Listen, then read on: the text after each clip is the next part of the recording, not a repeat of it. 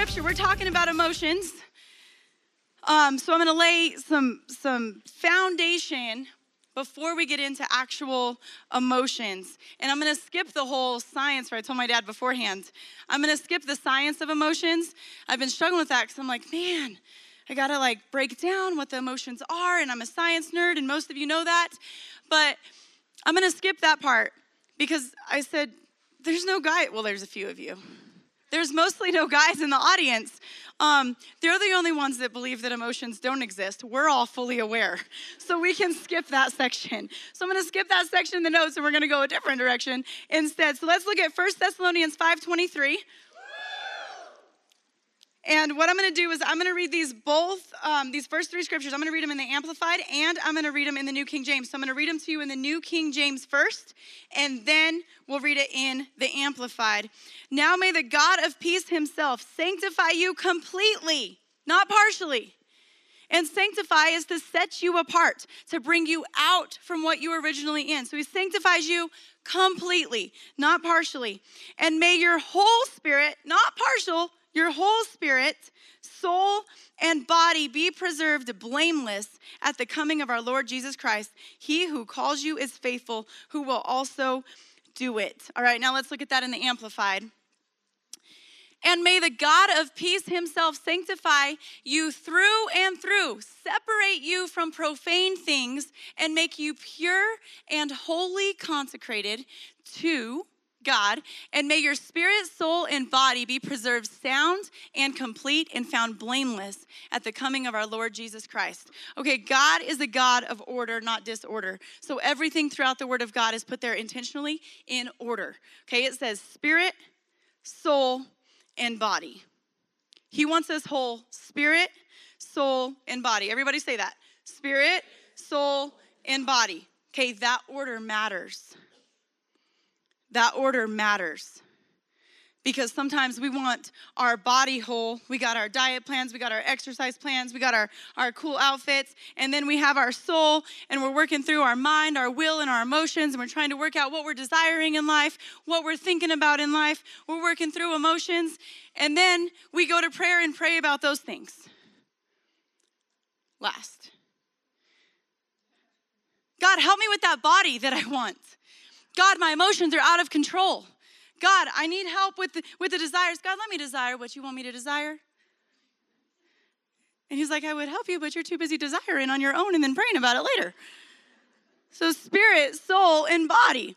It's in that order that we would take the time to go spirit first. Spirit first. And we're going to look at what that means because you're like, how does one do spirit first? It gets confusing. Spirit first, and I'm concerned about who God has created me to be on the inside and drawing close into a relationship with him. That's how our spirit man grows, that I feed my spirit with the word of God. I feed my spirit when I spend time in prayer, worship. That's why we will worship at this conference. And if we did nothing else but worship, it would be the most effective conference on earth because worship is powerful. Praise is powerful. That's what feeds our spirit, man. It aligns our life up with the word of God. So we are more full with what God has to say about us, what the word has to say about our circumstances, than we are what everybody else has to say about them. Does that make sense? All right, so that order matters. Now let's look at 3 John 1:2. And again, I'm going to read it in the New King James, and then we're going to read it in the Amplified. And it says, Beloved, I pray that you may prosper in all things and be in health, just as your soul prospers. And then we'll look at it in the Amplified. Beloved, I pray that you may prosper in every way and that your body may keep well, even as I know your soul keeps well and prospers. And then in the regular Amplified version, it says that as your spiritual soul prospers. Your spiritual soul prospers. So I'm just laying a foundation before we get into emotions, okay? So we're only as healthy as our soul is. Our lives are only as healthy as our soul is. But here's what we do, is we spend so much time trying to present something externally that we pay no attention or we suppress or we hide what's going on internally. And so there's turmoil and there's a fight and there's this exhaustion and confusion and constant frustration because what's going on inside of me, nobody knows. But I've got to take all my effort. I don't have enough time, energy, or effort to put into what's going on the inside because all of that is put into covering it up so no one knows. And so we put on this front on the outside, but we are only as healthy as our soul. So if you were to think to yourself, you don't have to say this out loud, I just like participation in making it very applicable, not just like, oh, there were so many good concepts, and that concepts don't save nobody. So how does it actually apply to your life? How healthy are you?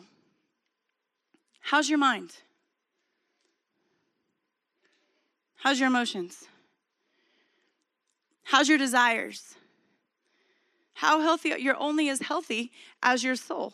And then we're going to see in a minute, does our soul have anything to do with spiritual things? Or is our soul completely consumed with fleshly things? Is it completely consumed with worldly things?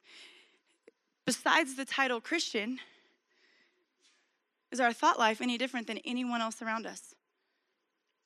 Do we respond to circumstances in our homes and respond to circumstances in our lives differently than anybody else around us? Or does it look the same? Our desires, are our pursuits for money, is our pursuit for happiness, is our pursuit for success, is our pursuit for position, is our pursuit for these things, does it look any different than the world around us? So is our flesh, our flesh, the health of our flesh, is it consumed with spiritual things? Or is it consumed with fleshly things? We know that, and we're going to look in a minute at what is actually being produced out of our lives. Now let's look at 1 Peter 3:3-4, and this one I'm only going to read in the Amplified.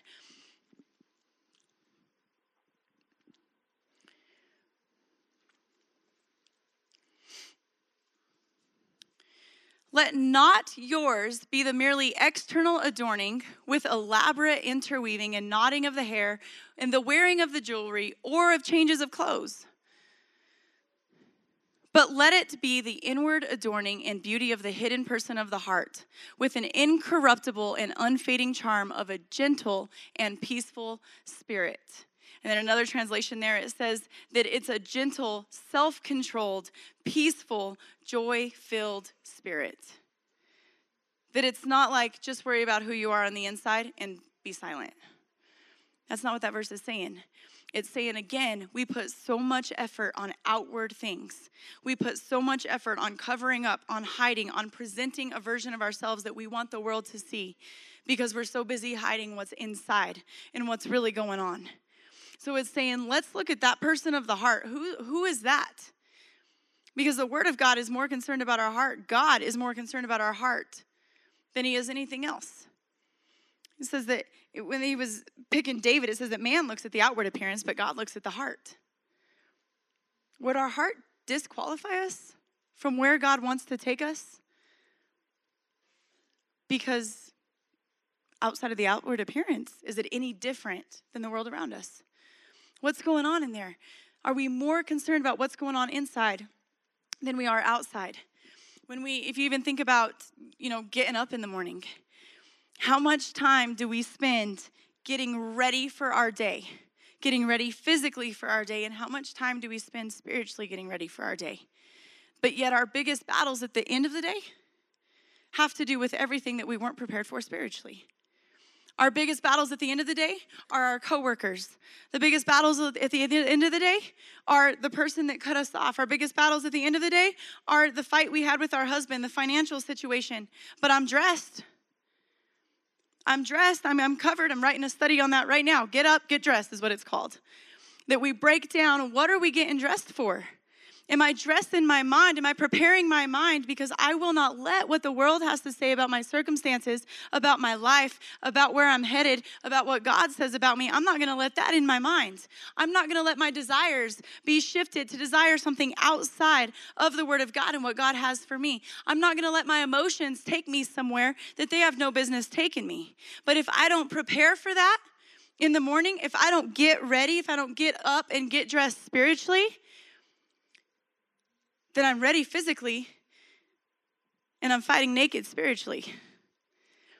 And that we wonder why we feel like we're under attack. We wonder at the end of the day why I don't feel rested. I don't feel God's strength. I feel weakness. And the Bible says that his strength is made perfect in my weakness, and all I am is weakness. And God's saying, you've given me no place for my strength to be able to be at work in your life. Because we've made room for external, we've made no room for internal. And again, guys, I don't want this to be a condemning, guilt-filled message. I want it to be a message that sets us free. Because I believe that there's a boldness, I believe that there's a strength in this room that has been untapped, that we have no idea what we're capable of. The women that God has created each and every one of us to be, and sometimes we can settle with it is what it is. This is just how my life has always been. That's just how it's going to be. I'm always going to have these troubles. I'm always going to have these insecurities. I'm always going to have these battles, and it's never going to change.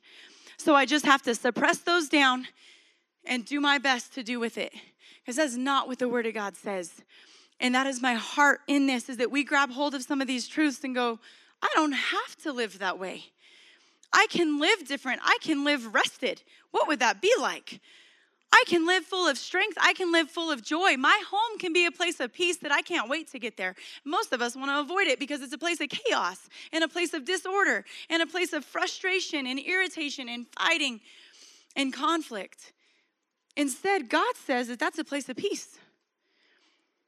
Why? Because where the Spirit of the Lord is, there is freedom, and that's the atmosphere of my home.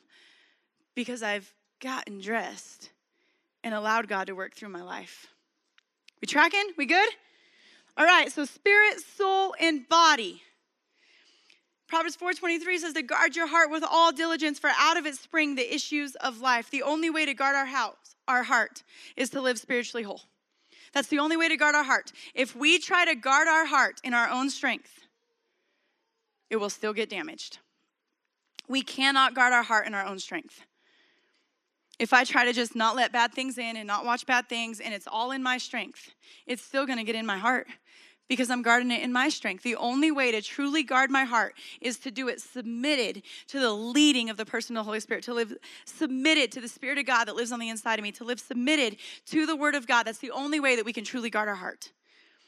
Because constantly, we're going to have things coming at us. We have thoughts. We have feelings. We have people saying things. We got people thinking things that we think they're thinking, but we don't know they're thinking, but we think they're thinking because we know they're thinking. And really just we thought it, and now we just put that thought into everybody else's brain, and we're like, they all think I look silly this day. I never thought that. But we think that. We will have input on what people think about our relationships, our marriage, our kids, our jobs. We have what the bank is saying about our finances. We have all of these external things coming at us. But we can only guard our heart when we are spiritually whole. Spirit, soul, and body. Spirit first. God created us, spirit, soul, and body. And we see this, and I want us to really grab hold of this because sometimes we think that emotions are just like thrust upon us and we're pre-programmed and they're universal. And they're not. God created emotions for us to be able to experience life, to enjoy life, but created us spirit, soul, and body. It says that he made Adam and Eve from the dust of the ground, right? Or he made Eve from the ribs of Adam, and he made Adam from the dust. Got to be theologically correct. So he made Adam and Eve, and then it says he breathed life into them. What we see is there in the garden, Adam has a mind. He's naming animals. So we know he's got a brain. Okay, so he's naming all the animals. They were given rules. They obviously have the ability to understand. When Eve took the fruit and ate, it says that she desired it. Turns out she has a soul too. And then it says that they ran and hid from God. When do you run and hide? When you're ashamed or afraid, which we would say is an emotion. Turns out Adam and Eve had a soul. They didn't put it there on their own. God put it there. And then if we look at Psalm 139, it says that he formed my inward parts. Inward parts, if you break that down, is your soul, your mind, your will, and your emotions. He formed your organs too. But there he's specifically talking about your mind, your will, and your emotions. That's what he's talking about there. So God formed those. What did God say after he created everything that he did? It is good. It is good. So is our soul good? Yeah. It was created for good. But then sin happened. And when sin happened, what happens? It separated us from God. And so now we're cannot have a relationship with God at that point. Because now we are separated from him. And then salvation happens. When salvation happens, now our spirit man that's on the inside of us is made alive to God. So when Jesus died on the cross, for the first time that was made possible. No one in the Old Testament could have a spirit man that was alive to God. They were separated from God. So now New Testament happens. My spirit man comes alive to God as soon as I receive Jesus. So now I got a spirit man inside of me. So now I am spirit, soul, and body. Okay, we understand every single one of us in here have one of those. Yes, if I've received Jesus, I have a spirit, I have a soul, I have a body. If you haven't received Jesus, you still have a spirit. It's just dead and not talking to you. So you want to make that alive before you leave this conference. It will be very helpful. All right, so we got spirit, we got soul, we got body. And that's made alive to God because of salvation. All right, but now there's two natures. And my dad says it this way. He says there's two natures within my chest. One is cursed and one is blessed. One I love, the one I hate, and the one I feed will dominate. I lost it for a minute, okay? But there's two natures within our chest. We have flesh and we have spirit. So now I get saved. I give my life to Jesus, and I'm trying really hard to live the way that God has created me to live. I'm trying really hard to be who he's created me to be. And I just can't do it. And I'm struggling real bad. And I know that the Bible says that I can do it, but I'm trying to line my mind up, and I'm trying to line my emotions up, and I'm trying to line my words up, but sometimes I still talk like the person that was not saved yet. And I still react like the person that was not saved yet. And then sometimes I still desire the things that the person that was not saved yet desired. Why? Because there's two natures, and they war against each other. Now, I'm going to bring this full circle. This is very important for us to understand, because we said that to guard our heart, the only way to do so is to be spiritually whole, correct? Okay, I want to look at the dangers of not guarding our heart, because it says to guard your heart with all diligence, for out of it spring the issues of life, right? So everything in our lives comes from our heart. Everything. The words that we're speaking, they're coming from our heart. The output of our lives, those are coming from our heart. Our action towards others, our emotional state, that is all coming from our heart. Our heart condition is very much so revealed in our reality. So we know exactly what's going on in our inner man when we're looking at ourselves externally and trying to cover that up. So everything we're covering up is really hidden in our hearts, and that's where we got to deal with it. And so it says the flesh lusts against the spirit and the spirit against the flesh. So we have two natures in our chest. I want to read a few scriptures. Let's go to Romans 8. And we're going to rapid fire these so that we can lay this solid so we know what's happening inside of us. Remember, you're not alone. Everyone feels this way. Romans 8:5, and it says, for those who live according to the flesh set their minds on the things of the flesh, but those who live according to the Spirit set their minds on the thing of the Spirit. That makes sense, right? So if I'm living according to the flesh, that's what my mind's going to be focused on. If I'm living according to the Spirit, that's what my mind's going to be set on, right? And we're allowing fleshly things in our heart or spiritual things in our heart. We all agree? Okay, let's keep going. For to be carnally minded is death. Carnally is fleshly. Death is a bad word. I don't want a dead heart, right? You don't want a dead heart. To be carnally minded is death, all right? But to be spiritually minded is life and peace. We did an assessment of our health a minute ago. Is your life filled with life and peace? Or does it feel like more and more things are dying or decaying at this point? Which one do we feel? This reveals immediately what our minds have been set on. So let's keep going a little bit farther. Because the carnal mind is enmity against God, for it is not subject to the law of God, nor indeed can be. All right, well, that makes a lot of sense. I'm focusing my mind on the things of the flesh. I'm filling my heart with death, and I literally cannot obey the word of God. Why? Because I'm focused on fleshly things instead of spiritual things. But God wanted us to be whole and complete, spirit, soul, and body. So if you're sitting in a place and you're like, I'm wondering why I can't line up with the word of God. I can't do what it says to do. I'm trying to pray. I'm trying to hear God's voice, and I just can't. What's your mind focused on?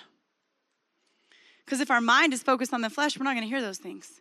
If our mind is focused on the Spirit, then we have life and we have peace flowing through our lives.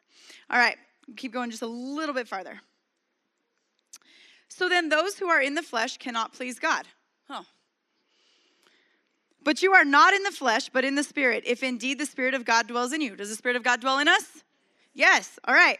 Now, if anyone does not have the Spirit of Christ, he is not his. And if Christ is in you, the body is dead because of sin, but the Spirit is life because of righteousness. But if the Spirit of him who raised Jesus from the dead dwells in you, he who raised Christ from the dead will also give life to your mortal bodies through his Spirit who dwells in you. Therefore, brethren, we are debtors not to the flesh to live according to the flesh. For if you live according to the flesh, you will die. But if by the Spirit you put to death the deeds of the body, you will live. For as many are led by the Spirit of God, these are the sons of God. So have we decided which one we want to live by at this point? There's a lot of death connected to the flesh.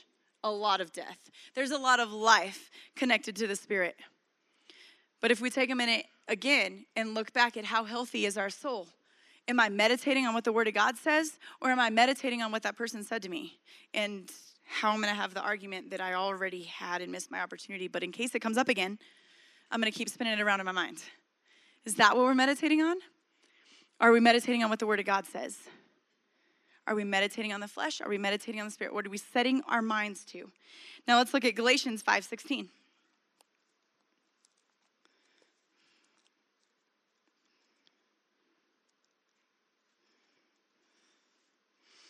I say then, walk in the Spirit, and you shall not fulfill the lust of the flesh.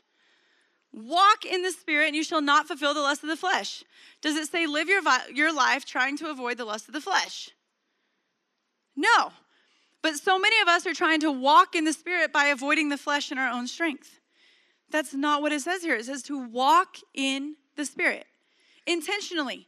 To be intentional about what I'm doing. I'm not living random. I'm intentionally walking in the Spirit. And that seems like a really bad, religious, huge, complicated term. What that really means, when I walk in the Spirit, I'm going to read God's word, and I'm going to do what I read that it said to do. I'm going to have a relationship with my God. That's walking in the Spirit. If the Bible says that this is what my finances should look like, if it says that this is how I need to honor my parents, if it says this is how I need to honor my marriage, then I'm going to simply do what it says to do. I'm going to hear the word. I'm going to do the word. I'm going to hear the word. I'm going to do the word. That's walking in the Spirit. I'm feeding my spirit man and walking it out. I'm meditating on the word. I'm speaking the word, and I'm walking it out. You see? So it's not as big as scary as what we thought it was.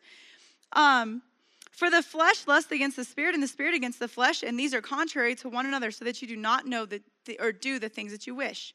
But if you are led by the Spirit, you are not under the law. Now the works of the flesh are evident, which are idolatry, fornication, uncleanness, lewdness, idolatry, sorcery, hatred, contentions, jealousies, outbursts of wrath, selfish ambitions, dissensions, heresies, envy, murders, drunkenness, revelries, and the like, of which I tell you beforehand, just as I also told you in time past, that those who practice such things will not inherit the kingdom of God.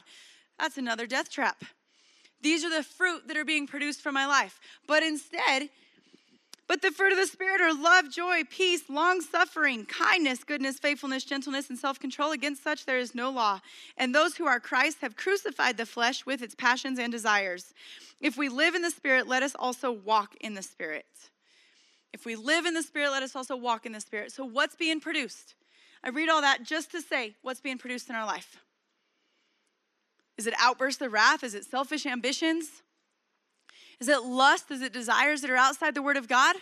Or when I'm facing a hard situation, when the Bible says they count it all joy when it falls into various trials, when I fall into various trials, can I immediately count it all joy? Or are we angry? Are we bitter? Are we offended? Are we upset? What happens when trials hit? God, where are you? I'm trying to do this thing and I'm facing a hard time. So we blame God, we blame other people for where we're at. When a trial hits, can we count it all joy? Is that the fruit of our life? Sometimes it seems like that is impossible. And that's what I want to encourage you with. It is so possible to have joy in our lives when we're facing hard things. It is so possible to have peace when it seems impossible to have peace. Peace beyond what we can understand. The word says it is possible but are we walking in the Spirit? See, if we're walking in the flesh, it's impossible. We will not see that fruit in our life. So if we're not seeing the fruit of the Spirit of God in our lives, we're not walking in the Spirit of God. It's not that God's not working, it's that we're not walking there. And we've got to adjust where we're walking so that we can see this fruit being produced in our lives. Now let's look at Ephesians 4:23.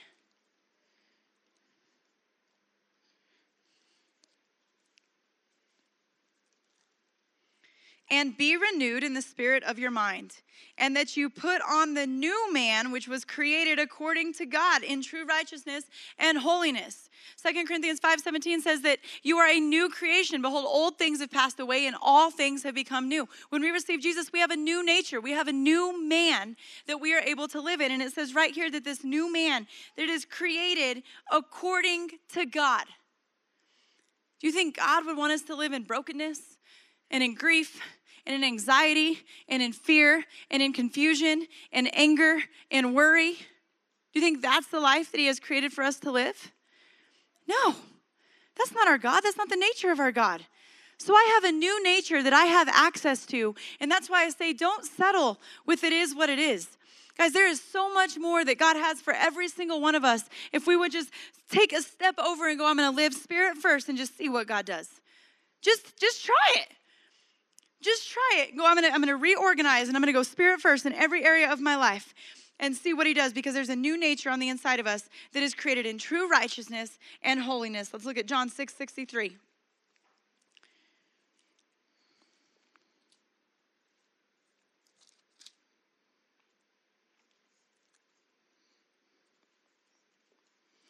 says it is the Spirit who gives life. The flesh profits nothing. The flesh profits nothing. I just want us to grab hold of this, that there is danger when we are living according to the flesh. There is danger. There is no profit. It does no good for us. In living according to the Spirit, there's life and there's peace. And then it produces the fruit of the Holy Spirit. But if we're focused on trying to see God's things, and we want to see God's fruit, and we want to experience the blessings of God, but we're living according to the flesh, we're not going to get there. And I want us to see the divide as we jump into, we're talking about emotions. So we're going to jump into emotions right now. But emotions can be so dangerous because they're so misleading. Emotions God created for good. He wants us to be able to experience life. He wants us to be able to see the happiness that we can experience. He wants us to be able to have strength. He wants us to be able to have joy. He wants us to be able to have peace. He wants us to be able to have comfort. He wants us to have those emotions and experience life in that way.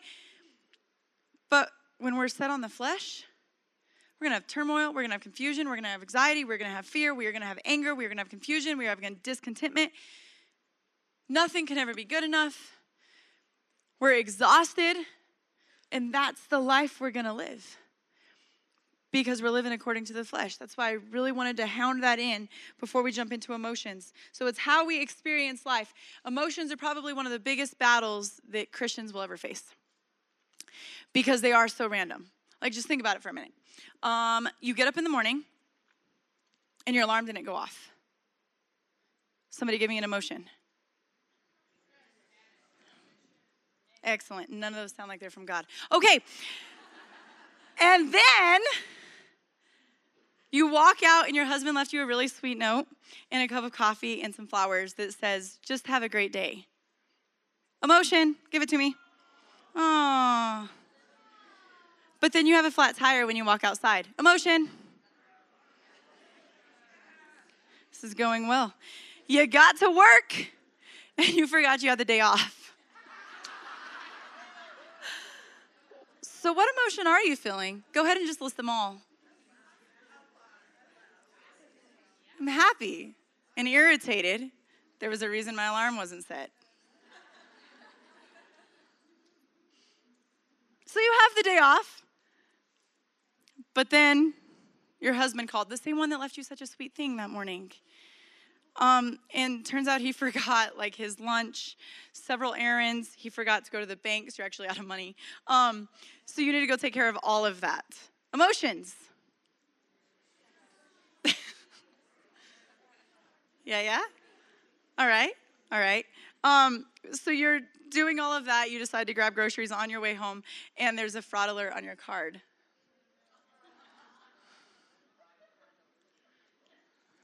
Just no answer. We're just numb by this point. We're done. But it's fine, because then your favorite people from out of town decided to show up at your house that night that you haven't seen in forever, and you're really excited to see them. How many of you are completely stressed right now, and how many of you are thrilled? Raise your hand if you're stressed. And the others of you are thrilled. Now you know everybody's personality in the room in 10 seconds. All right. Do you see the exhaustive day you had just had?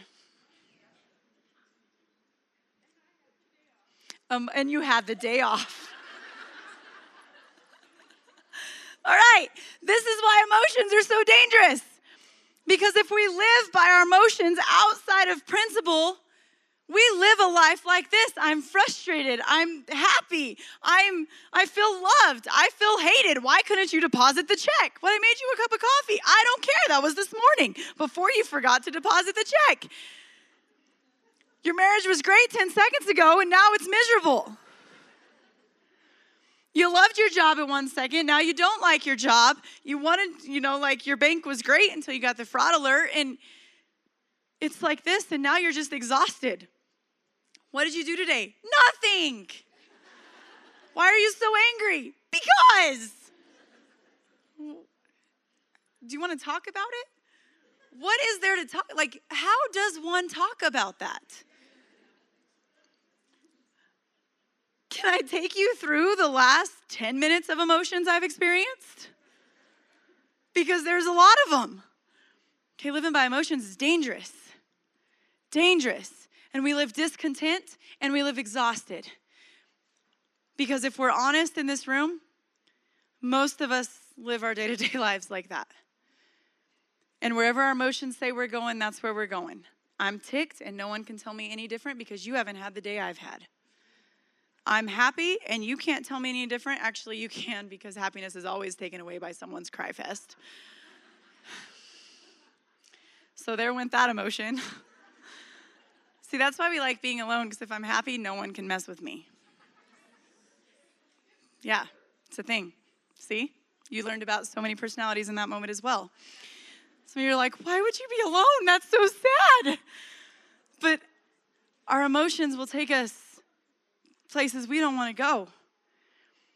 And we're exhausted, and then we pray about it. God, fix my husband. God, fix the bank. God, why didn't you remind me that I had a day off? And we're upset at God. We're upset at the people around us. We're upset at our day. Things are just not looking up right now. See?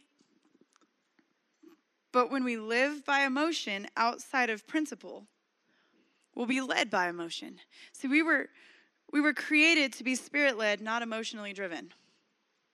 Emotions will always drive us places that we don't want to go. Okay, here's the equivalent. I want you to keep this in your head. Emotions are like toddlers. Okay? Equivalent, equal in all aspects of life. If Dawson tells me he had a really bad day, like a really bad day, like he couldn't go to Papa's house or something, like that's it. But it's a bad day. Like, I choose death. That's how he feels. But he's little. Britley can't be told no.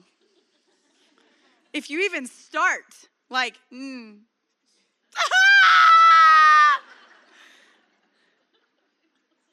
you be told no?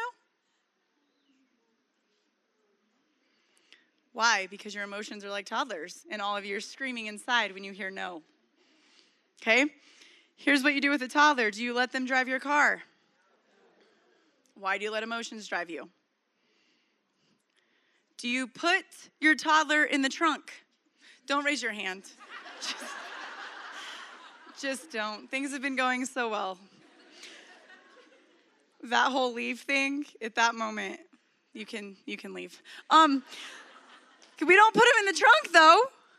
We strap them in. Okay, I shared this at Bible camp, but I need you guys to know the lie that you've been given about car seats as well. You have been fed this thing that the reason you need a car seat is to keep your toddler safe. No. The reason you need a car seat is so that you remain safe while driving from your toddler. They won't tell you that because they want you to be safe. The safety is for you, not for them. So that was just an extra bonus for you to take home and keep. But what do you do with your toddler? You put them in a car seat, strapped in the back seat so that you're safe from them and you can focus on the road, okay? You put nothing in line of reach. They can't throw things at you. That is how we need to handle our emotions, okay? We want them to be in the car with us. God gave us emotions. We want to experience life. But we don't want to put them in the trunk and suppress them and pretend that they don't exist. But then we also don't want to let them drive us everywhere we go. We want to know, what are my emotions saying? Did I feel frustrated right there? Why did I feel frustrated? What does that reveal about me? And how am I going to apply principle to what it is that I'm feeling right now? Because we live spirit-led, not emotionally driven. So I understand that I missed my alarm. That's a bummer. It doesn't get to say how my day is going to go. Because I'm going to apply principle, and God is not concerned like, I don't have an answer for your missed alarm. I'm sorry. No, there is. I can still walk in peace. My day can still be filled with joy and peace. My day can still be filled with joy and peace when I see the coffee and the flowers. My day can be filled with joy and peace because I have a flat tire. My day can still be filled with joy and peace when I get to work and find out that there wasn't work that day. When there's fraud on my card, Paul says that, nevertheless, I have learned to be content in all things. He said, I've only been beaten like this many times and shipwrecked and bitten by a snake. It's fine. Just another day in the life of Paul. But I can be content.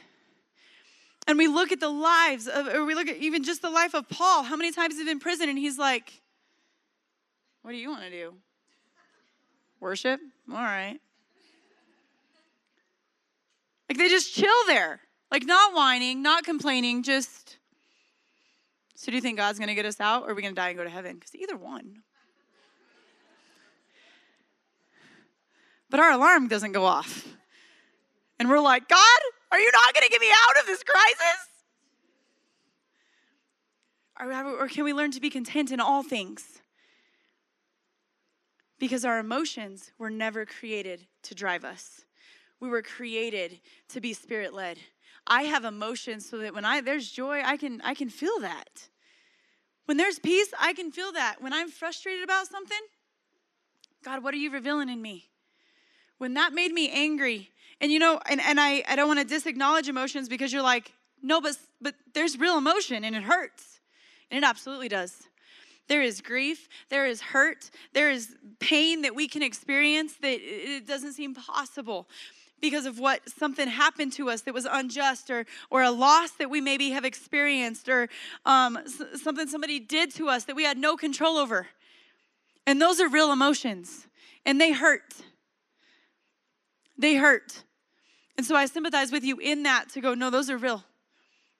It hurts when people walk away. It hurts when people betray you. It hurts when somebody you lost that you thought you would never lose.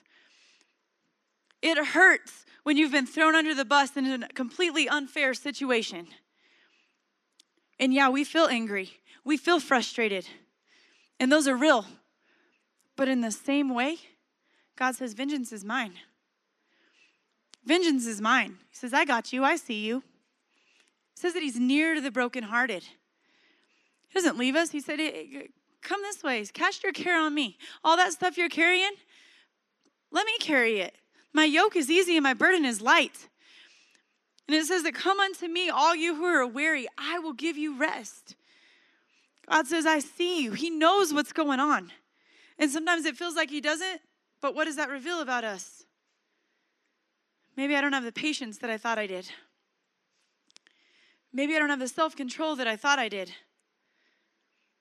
And so even in those moments of the deepest guilt, the deepest grief, the deepest hurt that we can possibly imagine, that I don't understand why this is happening to me, and it hurts, we can still take that to God and be okay. Because we can have a strength that surpasses what we're facing. We can have a peace that surpasses what we're facing. And you watch the healing. He's a redemptive God. He's a restorative God. but he only does good. He doesn't do evil. The enemy comes to steal, to kill, and destroy. And that's why operating in the flesh is so dangerous, because he still comes to steal, to kill, and destroy. So my emotions I'll feel stolen from. My will I'll be stolen from. My mind I'll be stolen from. My body and my health I'll be stolen from. Those things are not from God. God is the bringer of life. God is the bringer of peace. He restores, he redeems. That's who God is. But we live in a fallen world because of sin. And so bad things are going to happen. And I want to walk through, I think if there's a great example of somebody that walked through emotion incredibly, it'd be Jesus. And I think of all people that we can follow in how he handled emotion, it would be Jesus. And so I want to go to Matthew 26.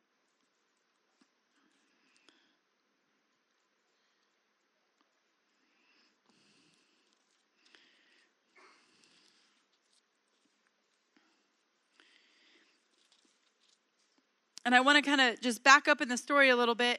Jesus has been walking with the disciples, and time again, he says, I'm going to die. There's going to be a day I'm going to die. There's going to be a day I'm going away. But don't worry, in 3 days, I will rise again. I'm going to send you a helper. It is going to be super awesome. It is better. It's better for your sake that I go. It's better this way. And he has told them over and over and over again. Read through the Gospels. He lets the disciples know what's up. But when the day comes that this is taking place, Peter's like, no, I don't actually like that plan. Why? Because there's some emotion involved, right? And sometimes we're speaking out of emotion. So Peter, he's like, no, I don't like that. But how many of us, it says that in me you have peace. In this world, you're going to have trouble. And as soon as we have trouble, you're like, why'd I try, God? Don't know. Don't know why I even try. He told us it was going to happen. He told us we wouldn't need peace if life was peachy and comfortable. We wouldn't need him to be our joy. We wouldn't need him to be our strength. We wouldn't need him to be our hope. We wouldn't need help if we didn't need help. He knew we were going to need help. So all the things that he provides and promises in the Word of God are because we're probably going to face the counter. When it says, oh, death, where is your sting? We're probably going to face death. When it says that the grave no longer has power. When it says that I'm near to the brokenhearted because there's going to be grief, there's going to be things that you're going to face. When it says that do not fear, over and over and over and over, it's probably going to be because we're facing fear and the opportunity to fear, correct? And so we can't get disheartened like the disciples and be like, what do you mean you're going to die? He's like, I've only been telling you this for like a long time. He knew he was going to die, just like he told us that we're going to face hard things. We're going to face things that we don't expect, and we're going to face things that we're going to have to trust. We're going to face seasons that we're going to have to wait, and we don't like to wait. But a fruit of the Spirit is patience. So he's given us everything that we need for life and godliness. He's already put it on the inside of us, right? But if we're walking according to the flesh and trying to see the results of a Spirit-filled life, we're not going to see it. And he tries to tell the disciples the same thing, and I put myself in the feeling of the disciples, but I love this story. But he tells them that, hey, let's go pray. And it says, then Jesus came to a place called Gethsemane and said to the disciples, sit here while I go and pray over there. And he took with him Peter and the 2 sons of Zebedee, and he began to be sorrowful and deeply distressed. Then he said to them, my soul is exceedingly sorrowful, even to the point of death. Stay here and watch with me. Okay, he's telling the disciples his emotions. Jesus had those too. And he said, I'm extremely sorrowful, even to the point of death. Basically, in our words, he's saying, I don't feel like doing this. I know it's what needs to be done, but I don't feel like it. Anybody ever not feel like it? See, our problem is we don't feel like it too much. Like we let those feelings tell us everything about life. Today, I don't feel like being married anymore. Today, I don't feel like working there anymore. Today, I don't feel like being in church anymore. Today, I don't feel like following through with all the commitments that I said. I was excited, yeah, but now I'm not excited, so God must not want me to do it anymore. Because it got hard. So it can't be from God. Jesus said, I don't feel like it. So he even felt that feeling. So is it okay to not feel like it sometimes? Yes, but what we do with it is very important because Jesus didn't feel like it. And he told him to pray. And he said he went a little farther and fell on his face praying, saying, "Oh, my Father, if it is possible, let this cup pass from me. Nevertheless, not as I will, but as you will." God, I'm feeling this way. I don't feel like doing this. But what do you want me to do? What do you want me to do? What if every time we felt like quitting, we felt like not following through, we felt like backing out on commitments, we felt like not living our lives according to the Word of God? Every time we felt like it, we said, God, this is what I feel like. I need to be honest with you for a minute. It didn't say he went and told all the disciples all of that. We go tell all of our friends all that. I don't feel like it anymore. I don't feel like it anymore. I don't feel like it anymore. And before we ever hear God's voice, we hear what everyone else has to say about our feelings. And then you got their feelings on top of that, and you don't know if their alarm went off that day or not, so you have no idea what you're dealing with. It's a true story. And so now you're taking input from all of these people, and you want God's results in it because we didn't feel like it. Jesus took it to God. And he came to the disciples and found them sleeping and said to Peter, "What? Could you not watch with me 1 hour? Watch and pray lest you enter into temptation. The spirit is indeed willing, but the flesh is weak." It says that I need you to pray. Jesus didn't say I need you to pray for me. He said I need you to pray so that you don't enter temptation. I need you to pray in this moment so that you don't fall into emotion. I need you to pray in this moment so that you don't fall into desires that are outside of what I have for you, because it can lead to disaster. I need you to pray. It says you pray so that you do not enter into temptation. Jesus was not worried about himself. He already took his emotion where it belonged. He was worried about them. So he said, I need you to pray so that you don't. The Spirit is willing. The Spirit is willing to what? Empower us, lead us, guide us, direct us. But the flesh is weak, meaning it will cave in seconds. It will cave in seconds. So he tells the disciples this. So he left them, went away again, and prayed a third time, saying the words. And he came to the disciples and said to them, "Are you still sleeping?" Why? Because they felt tired. Anybody have a super energetic day until you sit down to pray and then you feel tired?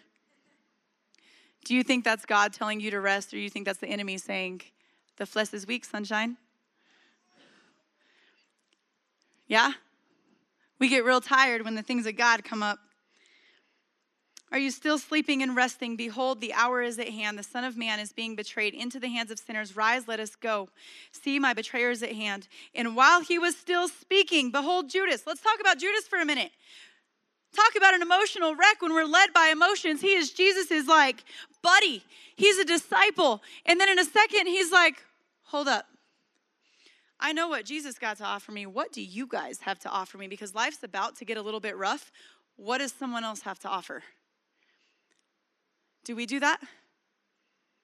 Judas made an emotional decision because life was about to get a little bit hard. And there was something someone else had to offer him that maybe sounded a little more comfortable and peaceful than what Jesus had to offer. Jesus was going to die. They have money. So he traded him in, an emotional decision. An emotional decision that then led him to betray Jesus, and then led him to another emotional decision, being so overwhelmed with grief and guilt that he killed himself. Why? Because he didn't live spirit-led, he lived emotionally driven. In all this time, he thought what he was doing was logical.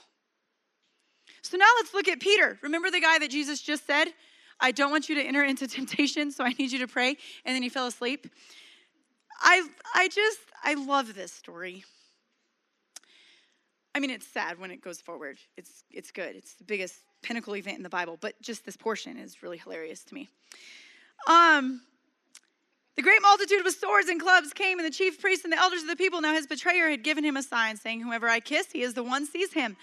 Immediately he went up to Jesus, greetings, Rabbi, and kissed him. But Jesus said to him, friend, why have you come? Then they came and laid hands on Jesus and took him, and suddenly one of those who were with Jesus stretched out his hand, drew his sword, and struck the servant of the high priest and cut off his ear. All right. This is where I need to be very clear that emotions do not make sense and they lie to you. This made perfect sense in Peter's mind.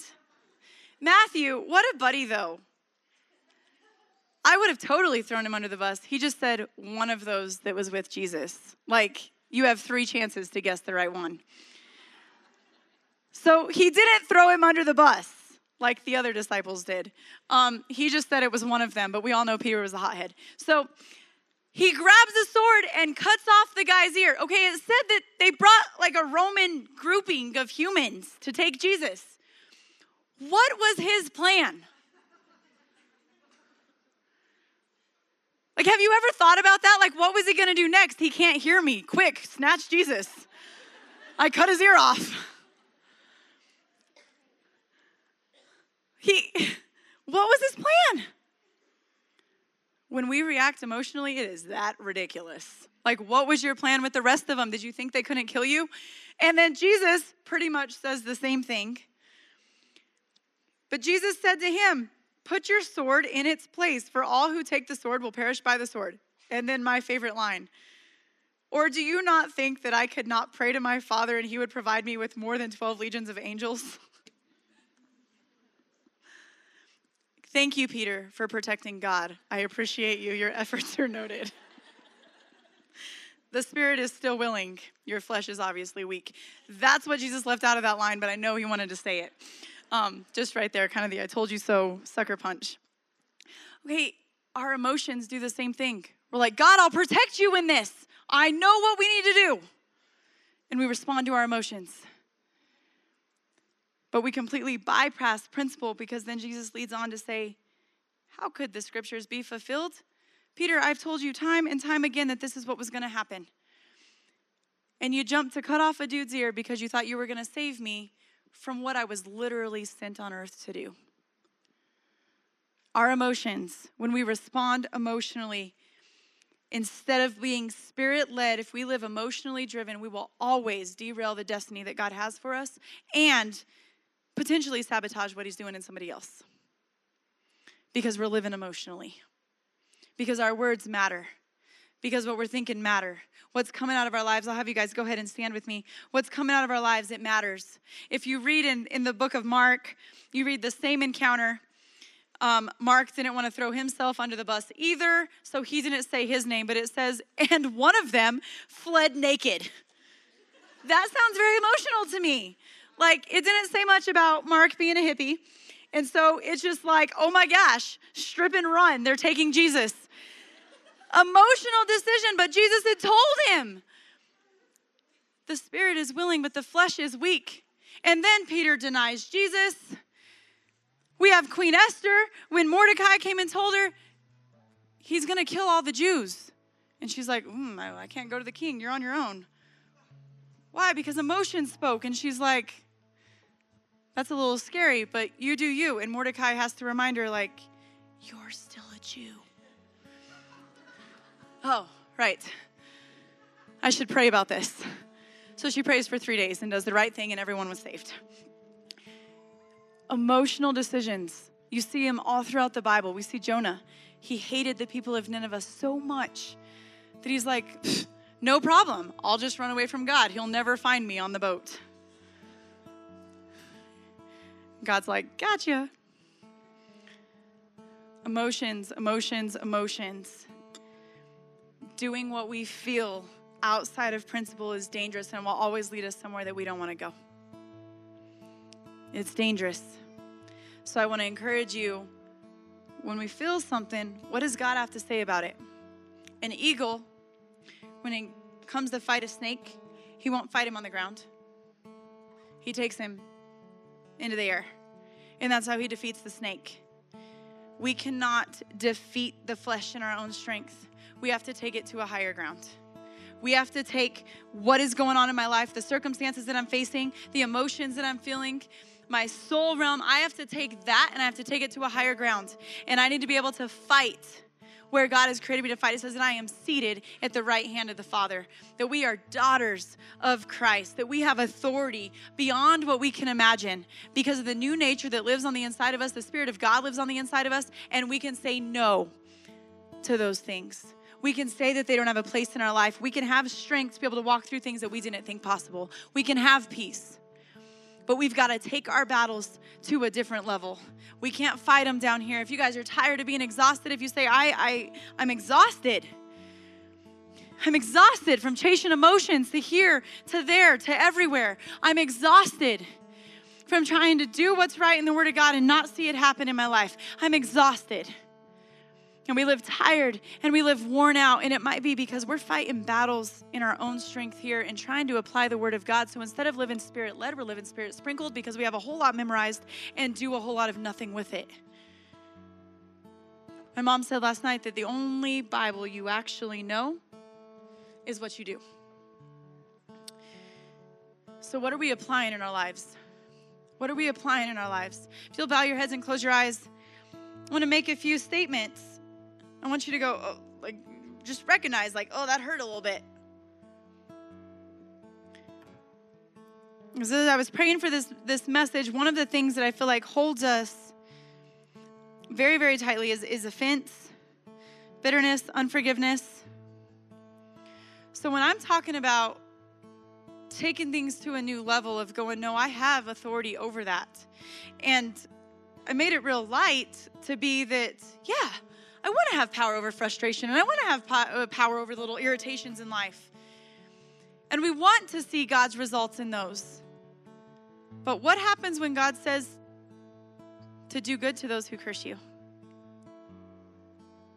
To pray for those who spitefully use you? If we don't forgive, I can't forgive you. What happens when those statements are said? Because we want freedom. We want to live Spirit-led. The Spirit is not going to lead you somewhere outside of the Word of God. It will always lead you to principle because that's where freedom is and that's where truth is. So in those areas that we've been hurt, maybe you're like, no, but I can't. I want to see justice. I want vengeance in that situation. That was not fair. That was not okay. God is your vindicator.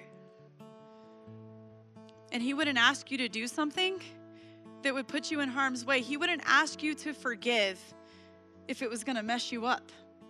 But the enemy wants to hold us in unforgiveness because it will mess us up. So that was one of the biggest things that I have seen. The other one was to be anxious for nothing. And here's what I feel. I feel that maybe there was a generation that had no feelings, or wasn't allowed to have feelings. You weren't allowed to feel. Maybe you were raised in that home. You can't feel. You can't express. So maybe the only emotion you knew was anger. And you suppressed it, but you're not allowed to feel. But then we have a generation who is absolutely allowed to feel and feel everything. So we have two different extremes, but here's what we've done. We have one generation that felt anxious and never talked about it, and we have a second generation that feels anxious maybe once or twice and now has an anxiety disorder. Because, I need to say this right, because it's what I got in prayer, and I know God wants to set people free. Because we felt something that seemed foreign, because we hadn't heard it talked about, we picked up the identity of that thing. And so if it's shame, if it's fear, if it's anxiety, whatever that is, it is now I'm depressed. We'll say that. I'm depressed. We'll say that phrase if you've said that phrase. Now here, I also want to give another disclaimer. I understand that genuine depression, anxiety disorders, panic, those are very, very real, and I get it. But still not in my Bible. Which means I know you can be free from that. But we'll make statements because we feel some way, so I must be depressed. I feel anxious or nervous in different environments. I have a disorder. So if those statements that you've made And you'll know who you are if you know. And you go, I've made statements and I've picked up identities that are not mine. I've picked up depression. That's not what God says about me. I may have felt depressed, but that's not who he's created me to be. I may have felt anxious, but that's not who he created me to be. I may have felt worried. I may have felt angry. I may have felt these things, but that's not who God has created me to be. And so if any of those things, if it's unforgiveness, if it's bitterness, I want to pray with you, but this isn't just raise your hand and keep on doing what you're doing. Raise your hand. What does the Word of God say about it? And let's fight this at a new level. Don't fight the snake on the ground. This is the snake that I recognize in my life, and I want it gone because I refuse to be stolen from. And I know there's also feelings that are deep feelings of grief, of pain, of, I don't even know the word to put to it, but it's like you don't understand. Confusion is not the right word, but you don't understand why the things that have happened. And I don't know what that word is, but you know what it is. And it's that feeling that you almost feel isolated from God or the exception from the rule because there's no way these things can be happening, and that's a lie. It's a lie to keep you isolated. And so any of those things, with every head bowed, every eye closed, no one looking around, ladies, I want to see you set free. I want to see you free from these things because there's a life that you have access to. There's a God that loves you more than you can imagine. And so if there is something that you have picked up the identity of, depression, oppression, anxiety disorders, panic attacks, whatever it is, it's not saying these things aren't happening. They're truthful things, you bet. But it's saying that's not what my Bible says, and I'm done with them. I want them gone. So if any of those things, I want you to lift your hand with me right now. Thank you, thank you, thank you, thank you, thank you. Okay, if you know that you have been dealing, keep your hands up. If you know you have been dealing with unforgiveness, you want revenge, you want justice. And if you forgive and move on and you're just happy again, it doesn't seem possible and it seems like they're just going to get away with it. I know that God wants to tell you that vengeance is his.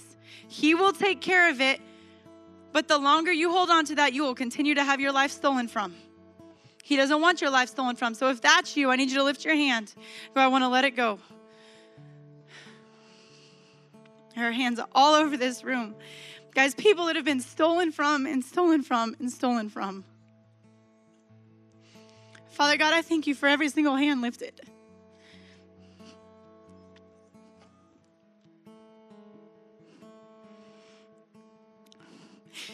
God, I thank you for the boldness to be able to say, I let that go.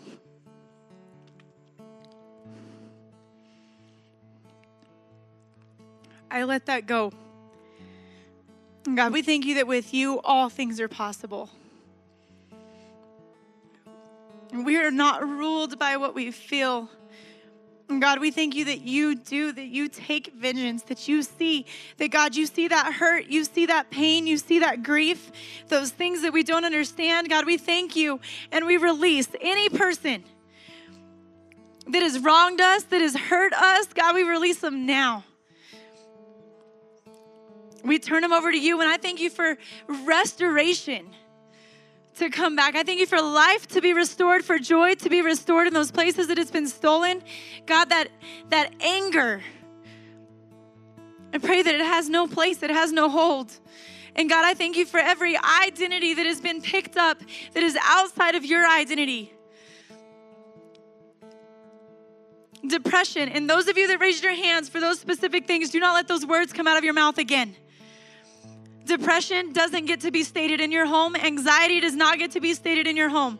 Peace gets to be mentioned in your home. Comfort gets to be mentioned in your home. Clarity of mind, wisdom, those things get to be mentioned in your home. But do not claim this back. I believe God has taken these things away, but your mouth can bring it back. So you need to guard your mouth, guard your heart, guard your mind that you are not depressed. You are not anxious. You do not have a disorder. It does not line up with the Word of God. You are not emotional. You are not crazy. You are not ruining your family. You are not ruining your home. God, we thank you for your freedom. We thank you for victory, and we're not going to fight this in our own strength. We give it to you. We cast our cares on you. God, you are faithful to take it. You're faithful to deal with it, and we trust you. And I would like every single lady in this room just to lift your hands. God, we surrender it to you, and we're not fighting snakes on ground level. We are fighting snakes on your level. And we thank you that we are children of God. We thank you that we are sitting at the right hand of the Father, and these things have no more say. We will live and we will walk in the fullness of who you say that we are. There is more, there is more, there is more, and God, we want all of it. I thank you that we will live in order and priority, that Spirit will be first, that we will seek you first above all else. We will seek your word, we will meditate on your word. God, we thank you for your love. Thank you for forgiving us, and we offer forgiveness. Thank you for choosing us. We choose you.